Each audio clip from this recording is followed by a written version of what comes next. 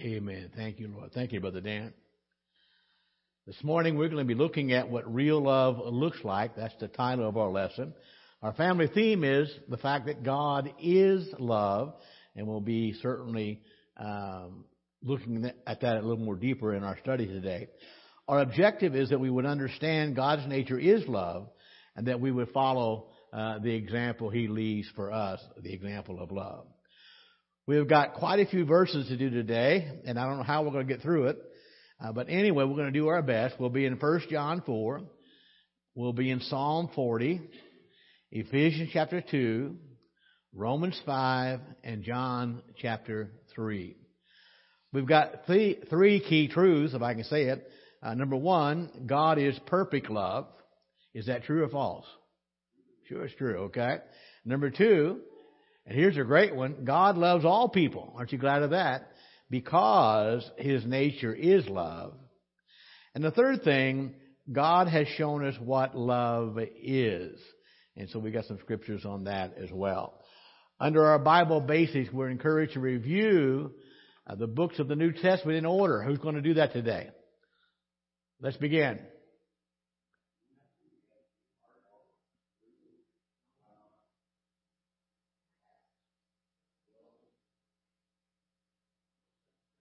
First, 2 Corinthians, Galatians. Okay. Keep going. Come on, Rhonda.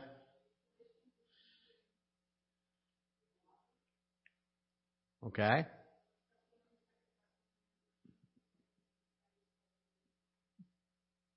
Philemon, Titus. Okay.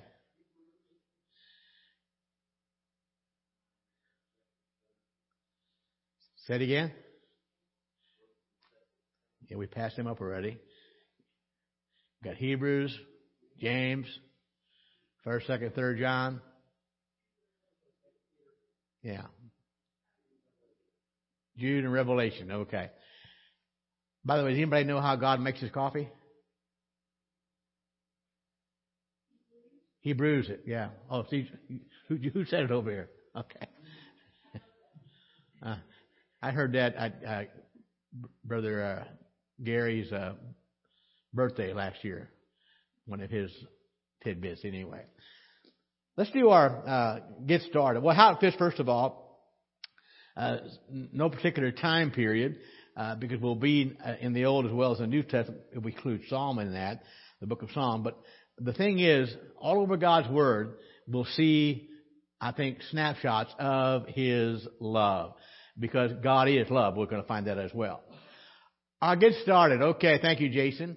I love blank. Oh, ice cream. Okay, what kind?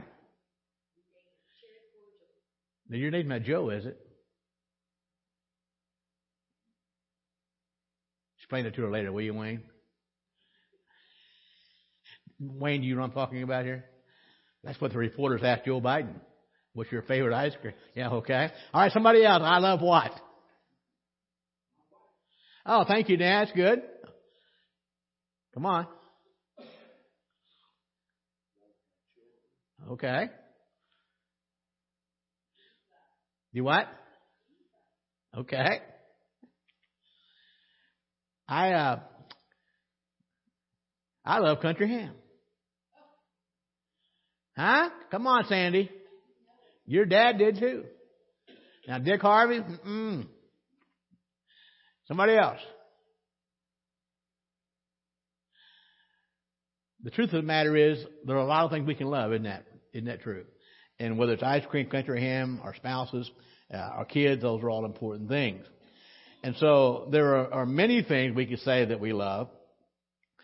But Lord willing, today we're going to find out from God's perspective how God displays His love, how He shows His love toward us. So again, thinking about love, I think it's fair to say, suppose we ask 20 people to define love. What do you think we'd get? 20 different answers, because everybody sees it certainly in a different kind of way.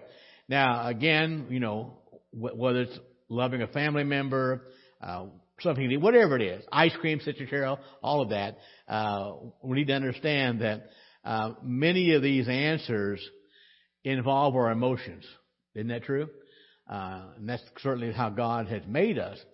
But what's interesting is today we're going to ask the question, what is the deepest and purest kind of love? And of course the answer is found in the Scripture. Our first key truth is God is perfect. And when in 1 John chapter 4, will somebody volunteer to read verse 7 through 19? And Dan, I hope your book is right this week. It was wrong last week. Dan showed me.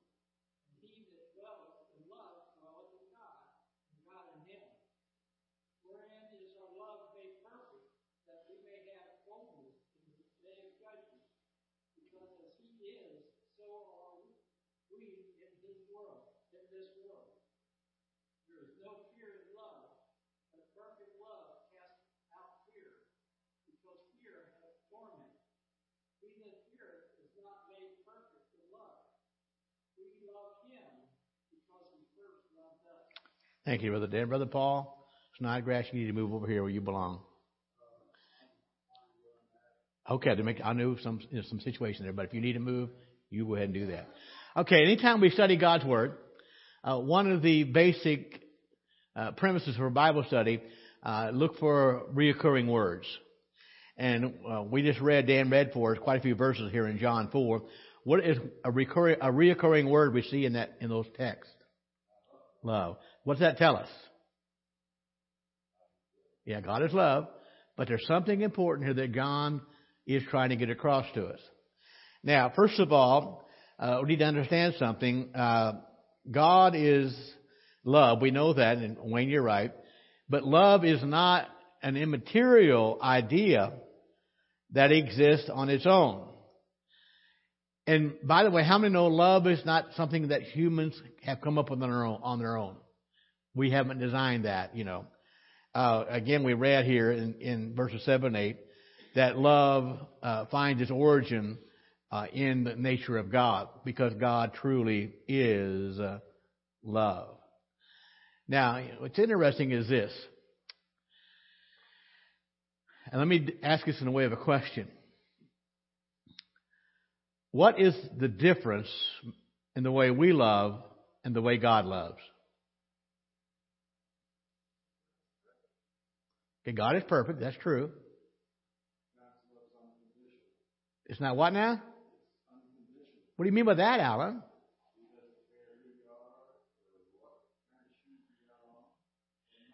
So you're telling us that our love is not always unconditional? No, it's not. Now, it's interesting, and wow, God is perfect. His love is unconditional. So, and we just read this, but make sure we got this. Who does God love? Everybody, all people. Now, I don't know about you, but there are some people who have trouble loving, but not God. Like Alan said, it's unconditional. Cheryl, you're right, it's perfect. His love is not arbitrary. And we see it happening all the time in our world. People say they're in love with somebody. What happens? They stop being in love with somebody. One thing we never have to worry about. Whatever day it is, whatever day we wake up, we don't have to ask the question, God, do you still love me? What's the answer? He always loves us. His love is not arbitrary. So does that mean that God gets up every morning and says, well, let's see here, let me make a list. I'm going to love this one and not this one. No. It doesn't change. And it doesn't change because love is part of His character. God is love. It's perfect love, as Cheryl said. And because He is love, He doesn't decide to love. It's part of His nature. It outflows from Him. Now, most of you remember 1 Corinthians 13. It's all about love. And Paul gives a description of what love is not and what it is. But at the end of the chapter, Paul said these three things abide: faith, hope, and love. But he said the greatest of those three is love. Why would he say that? Why would he say that? Well, it's a fact, number one. That's good, Dan, okay? But hold on for a minute. When we get to heaven, will we need faith there? Nope. Don't need it there. So it's going to be gone. Now, we have a hope in heaven. When we get to heaven, will we need that hope? It's gone. But will there be love in heaven? How do you know that? Because, say it again? Yeah. And God is what? He's love. He is perfect love. So, again, I think a very good point to make this morning. Now, it's just interesting.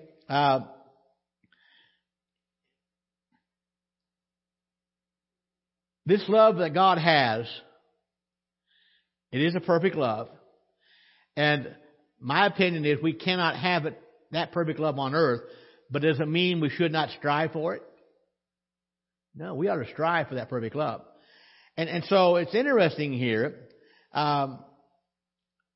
when we rightly know God, it helps us to begin to rightly love other people.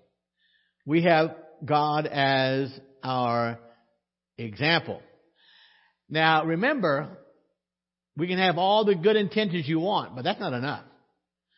We need to learn to love people the way that God loves people.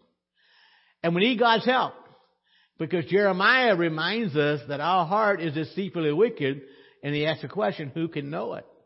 And so our hearts are wicked as well.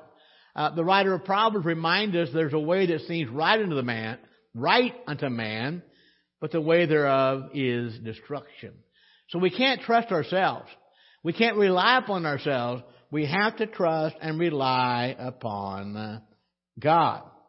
Now, also understand, unless we have a proper relation with God through Christ, there is no way we can love the way God wants us to. We have to gain the perspective we get from knowing Him. Now, by the way, does the world talk about love? Sure. All the time, but we have to understand, the way they understand love is distorted because of sin, because they don't know Jesus Christ as their Savior. And the love the world talks about will always come short of bringing satisfaction, complete satisfaction. Now, remember, because God is love, because He first loved us, our knowledge of love comes from God, because that's who God is. And by the way, when we try to separate love from God's person, that's when love begins to break down. And remember, Cheryl, you said earlier, God is perfect love, so He's our perfect example. Now, it's interesting. It's very important that John expresses this, and he speaks several times of knowing God through Jesus Christ. And when he makes that statement, he also makes a statement that that's exactly how love is matured. It comes to perfection through knowing Jesus Christ. And so when we grow in Christ's likeness, that's when our love begins on a path of maturity. We become more and more like Him. And so the Bible is clear here. Who are we to love? Everyone. We're to love others. And loving others, the Scripture says, helps us to know God in a right way. And the reason is because God loves that way. He loves everyone. So, again, and I'll be preaching on this in James this morning later on, but the fact of the matter is, we come near to God through obedience, and then His life is, if we obey Him, His life becomes magnified in our life as we walk with Him day by day. And so because God is love, and make sure we understand this, because He is love, what's one thing He has to do? He has to love. Yes, indeed. He can't help it. He is love. And so it's interesting. The actions and motive of God are very, very important. Because God does, because He is. He loves because He is love. His action and motives are very, very important. And by the way, this is true for us as well. We have to know God if we're going to love the way He wants us to, if we're going to know what love really is. And we have to see that God's wisdom is perfect in all of its ways. Now, by the way, and I know you found it to be true, the more you love God, guess what? The more you want to be like Him. The more you obey God, the more you love Him. The more you worship God, the more you love Him. Now, any question on these verses we just covered right now? Any question at all you might have? God is love, and what He expects us to do? To love each other. Okay, let's apply it. Make God your standard for what love is. Now, knowing what we know about God, my question would be today, in a way of discussion, how would you describe what real love is? How would you describe it?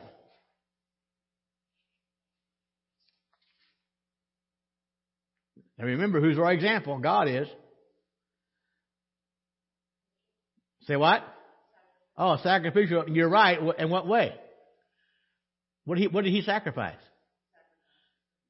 Yeah. So love is sacrificial. What else about love? Say what?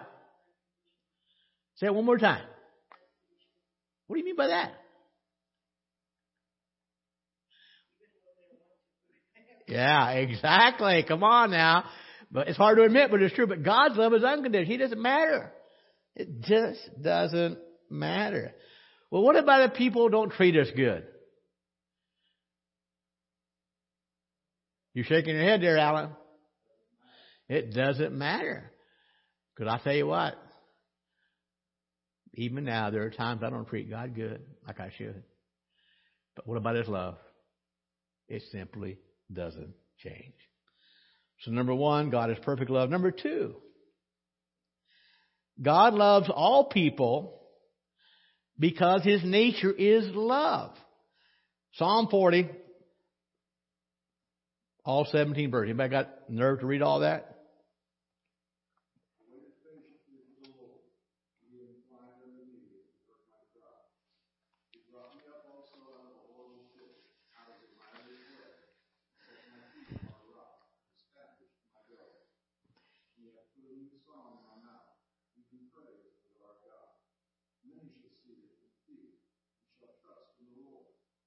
Blessed is that man that maketh the Lord his trust, respecteth not the proud, and such as turn aside the light. Many, O Lord, my God, are thy wonderful works which thou hast done, and thy thoughts are to us, Lord. They cannot be reckoned of in order unto thee. If I would declare and speak of thee, they are more than could be known. Sacrifice and offering thou didst not desire, my neither hast thou opened. Burnt offering and sin offering hast thou not required. Then said I, Lo, I come. In the volume of the book it is written. I delight to do thy will, O my God. Yea, thy law is within my heart. I have preached righteousness in the great congregation. Lo, I have not refrained my lips. O Lord, thou knowest. I have not put thy righteousness within my heart. I have declared thy faithfulness and thy salvation. Not concealed thy loving kindness and thy truth to the great congregation. Withhold not thou thy tender mercies from me, O Lord. Let thy loving kindness and thy truth continually preserve. For innumerable evils have compassed me about, mine iniquities have taken hold upon me, so that I am not able to look up. They are more than the hairs of my head. Therefore my heart faileth. Be pleased, O Lord, to deliver me. The Lord make haste to help. Let them be ashamed and confounded together that seek after my soul to destroy. Let them be driven backward and put to shame that wish to evil. Let them be desolate for a reward of their shame that say unto me, Aha, aha. Let all those that seek thee rejoice and be glad. Let such as love thy salvation, that continually the Lord be magnified. That I am poor and needy, yet the Lord thinketh upon me. Thou art my help and my deliverer. Make me appear. What a prayer. Amen. Now this is a Psalm of David. And it's interesting, our key truth is the fact that God loves everyone. And David begins this psalm by giving God praise for lifting him up out of the miry clay. What do you think that refers to? What do you think that refers to? Probably his sinful life. First of all, was David a sinner? Yes. And we know the sins that David committed. And I am so thankful that God didn't record my sins in the Bible like they did David's. But he did. And David realizes he needs help. And this God who drew him up out of that miry clay and set his feet on solid ground reminds us that all of God, everything God does is consistent with his character. And because God is love, we see that carried out in all of his actions. Now, the truth of the matter is, well, let me do it in a way of a question. Who in the world is worthy to stand before God other than Christ? No one. It's only because of his mercy and his love that we are qualified through Christ to stand before him. And so we have to see everything that God does for us, everything that God does toward us, we have to see it in the light and the nature of his love. That is who God is. So in this psalm, we see a picture of God condescending and coming down, if you will, and bringing David out of the sinful nature, lifting him up out of that miry clay, and again, putting him on that solid rock, that sure ground. But it's a picture of cleansing and washing his sins away. Here's what's so good about that. Because of God's love, because of his mercy, he's come down, he's lifted us up. And now, because of that, we have a new life, secure in hope, where at one time there was only hopelessness and despair. God has brought us out of that pit. And like David in verse 3, we ought to give praise because of God's wisdom, and the value of God's ways are so clear when we begin to put them into practice. Now remember, God has called us away from a life of deception of our sin, and He's called us to a life of holiness. And we mentioned this a week or so ago, and we think about God's commandments. It's not because that God is wanting to burden us with something that we can't do. He wants our life to be as full as it can be. And the only way we can do that is to love and to obey God the way that we should. How many are glad this morning that God has rescued us from ourselves? Amen. Think about that. Thank you, Lord. You've rescued me from myself. And He did that, and He's shown us really what's truly good for us. Because, folks, God wants good for us. So anytime there's genuine goodness, it always finds its source in God. Because God is love and God is good. All the time, that's right, Wayne. Now remember, God has given us a wonderful gift. He has shown us, displayed clearly for us, what genuine love really, really, really is. And think about this. And Sandy, you mentioned a moment ago, to me the greatest one is His sacrificial love. He's shown that clearly to us, and certainly everything God does is worthy of glory and our wonder. Have you ever tried to sit down and fully put into words how good God's been to you? Think about that. It's literally beyond description.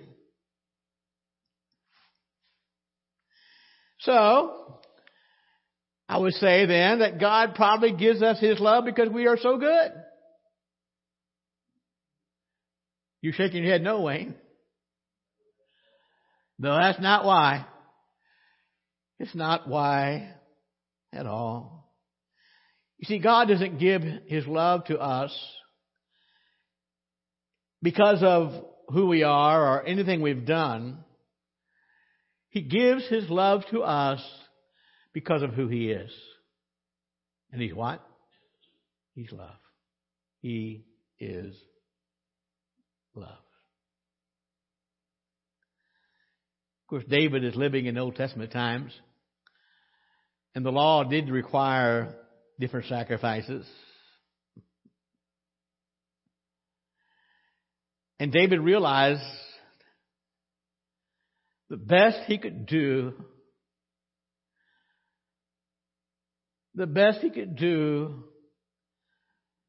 was to muster out the sacrifices and the law. But the problem was, and David realized it, they were never enough. We spent some time in the book of Hebrews. And how often did they offer sacrifices? Over and over and over again. David said, that's not good enough.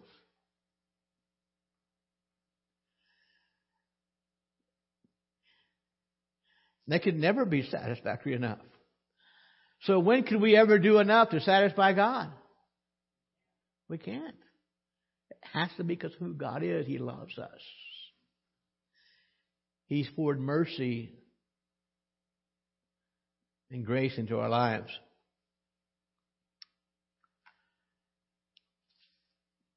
Leroy Four Lines is in heaven now.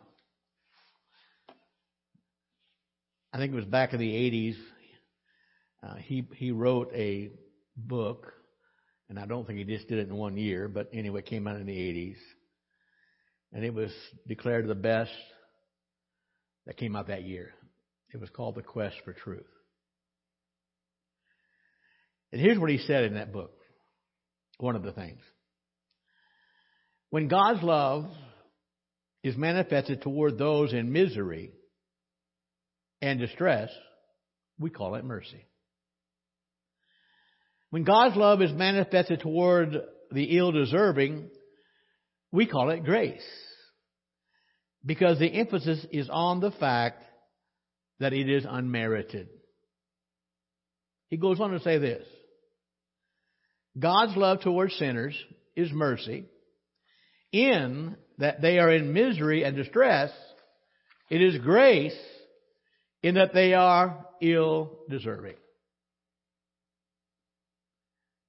How many are glad for God's love today? We simply do not earn it. In verse 6 of Psalm 40, there's a reference to the opening of the year.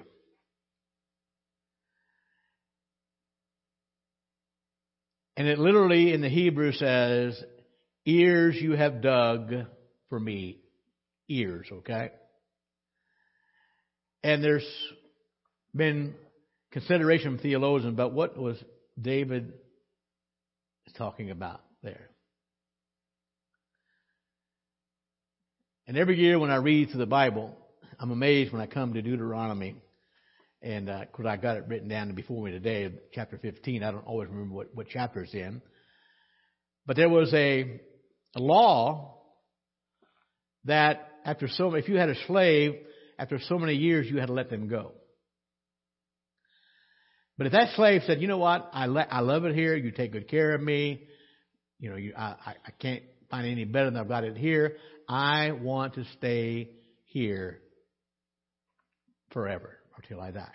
Remember what they did to that slave? They take that slave, put his ear to the doorpost, and pierce it through with an awl. And that was a sign that that slave was there for the rest of his life. That's where he wanted to be.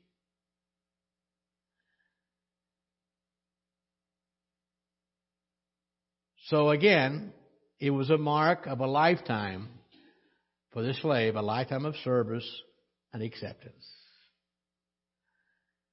And many believe that this refers to that, implying in reference that you and I as Christians have a willingness to accept, that God has a willingness to accept us and provide for us forever. Just as that slave owner would accept that slave and provide for that slave forever, God accepts us. I'm really glad that He does. And He provides for us forever.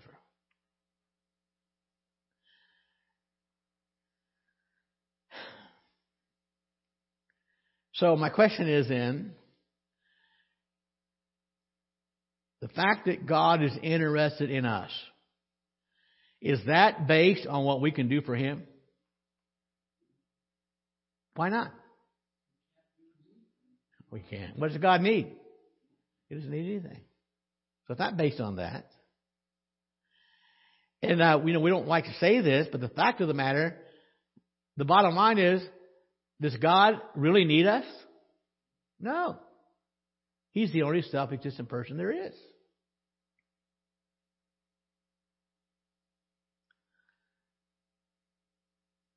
And David said the problem is, my sins are so many, I can't even count them. David realized that. And by the way, how many know that's true for us? There's so many, they can't be counted. But I'm so thankful for God's unrestrained mercy that flows from His unending love.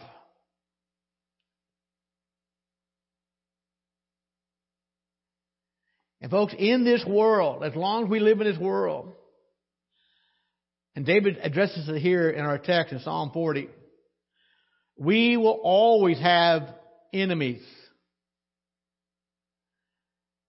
based on who we are or what we do. But my friend, God will always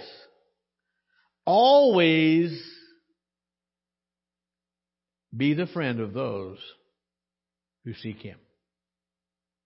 What a friend we have in Jesus.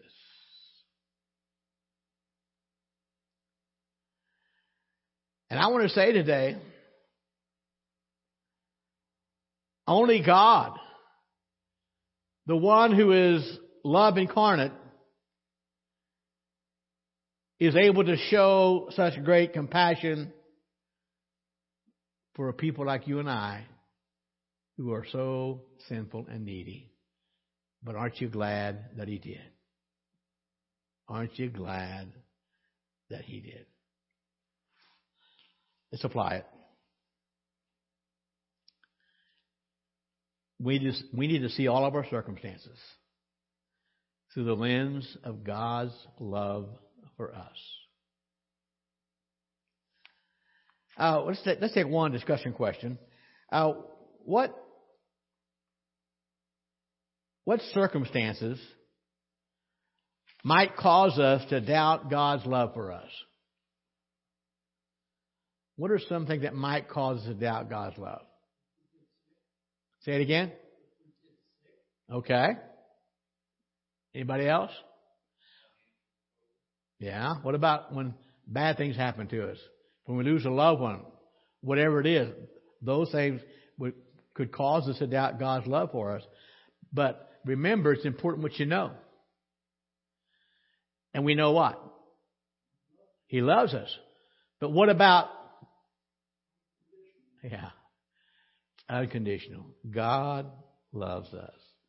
Number one, God is perfect love. Number two, God loves all people because His nature is love. Number three, He didn't just say He loved us. He's shown us what love is. Anybody want to read Ephesians chapter 2, verses 1 through 10?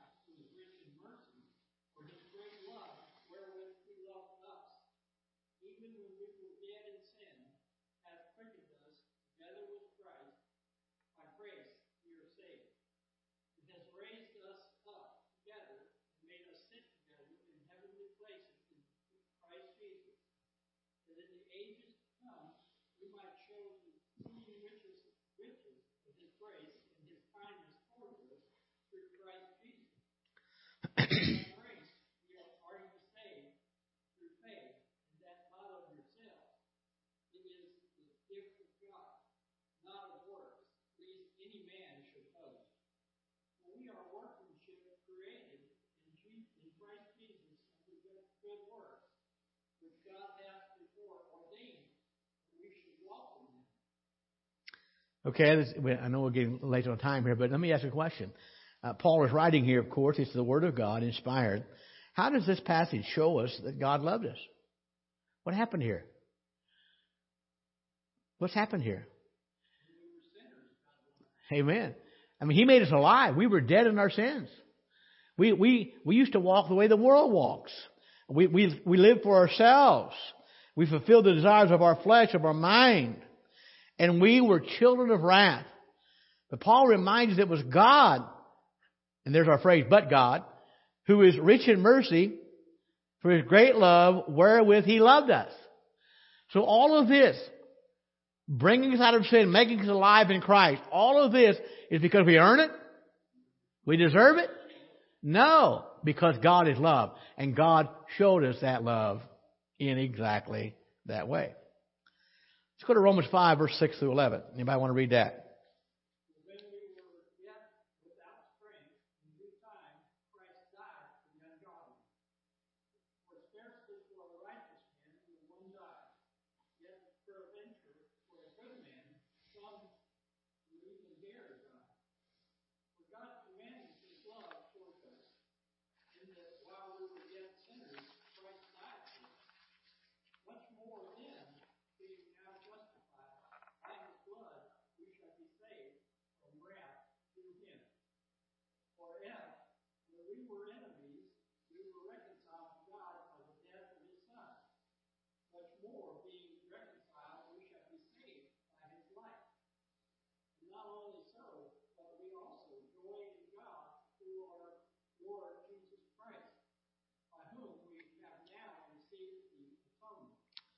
I thank you, Dan.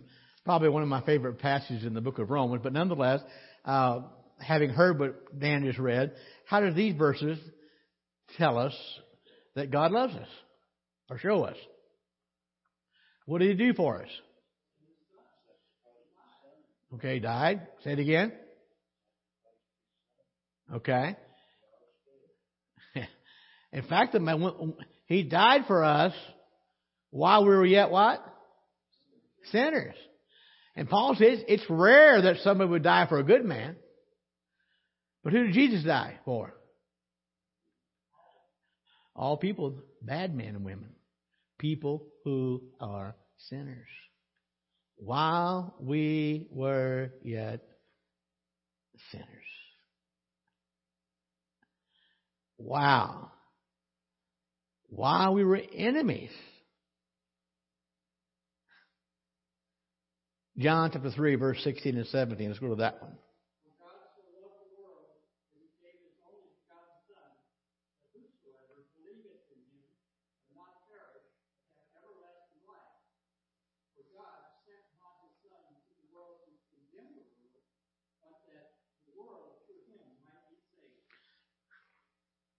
Sort of a rhetorical question, I guess, but how did God show His love here in John 3:16? He sent His Son to do what? Yeah. But here's what's thrilling too. Especially verse 17, because God didn't send His Son to condemn the world, but He sent His Son that we might be saved through Him. What does God want? He wants everyone to be saved. So the bottom line is God blesses us that we might be blessings to others. And the gift of His love is no different. He loves us that we might be show love toward others. And so we read in Ephesians a moment ago that God's demonstration of love is not based on how good we are or how bad we are. It's not based on merit in any way. We also found out in Romans 5 that God demonstrates that love in sacrifice. And Sandy, you mentioned a moment ago, God's love is sacrificial.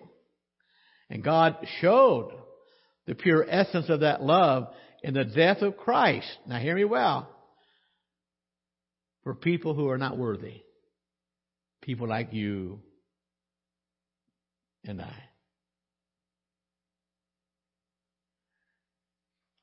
So why did God do that? What? Say it again, Wayne. Because He loved us. That was His motive. That's what motivated Him. And we have to demonstrate love just that way. It ought to be what motivates us. We need to love the world. Those in the world, not the world itself. And the great news is, He loved us so much.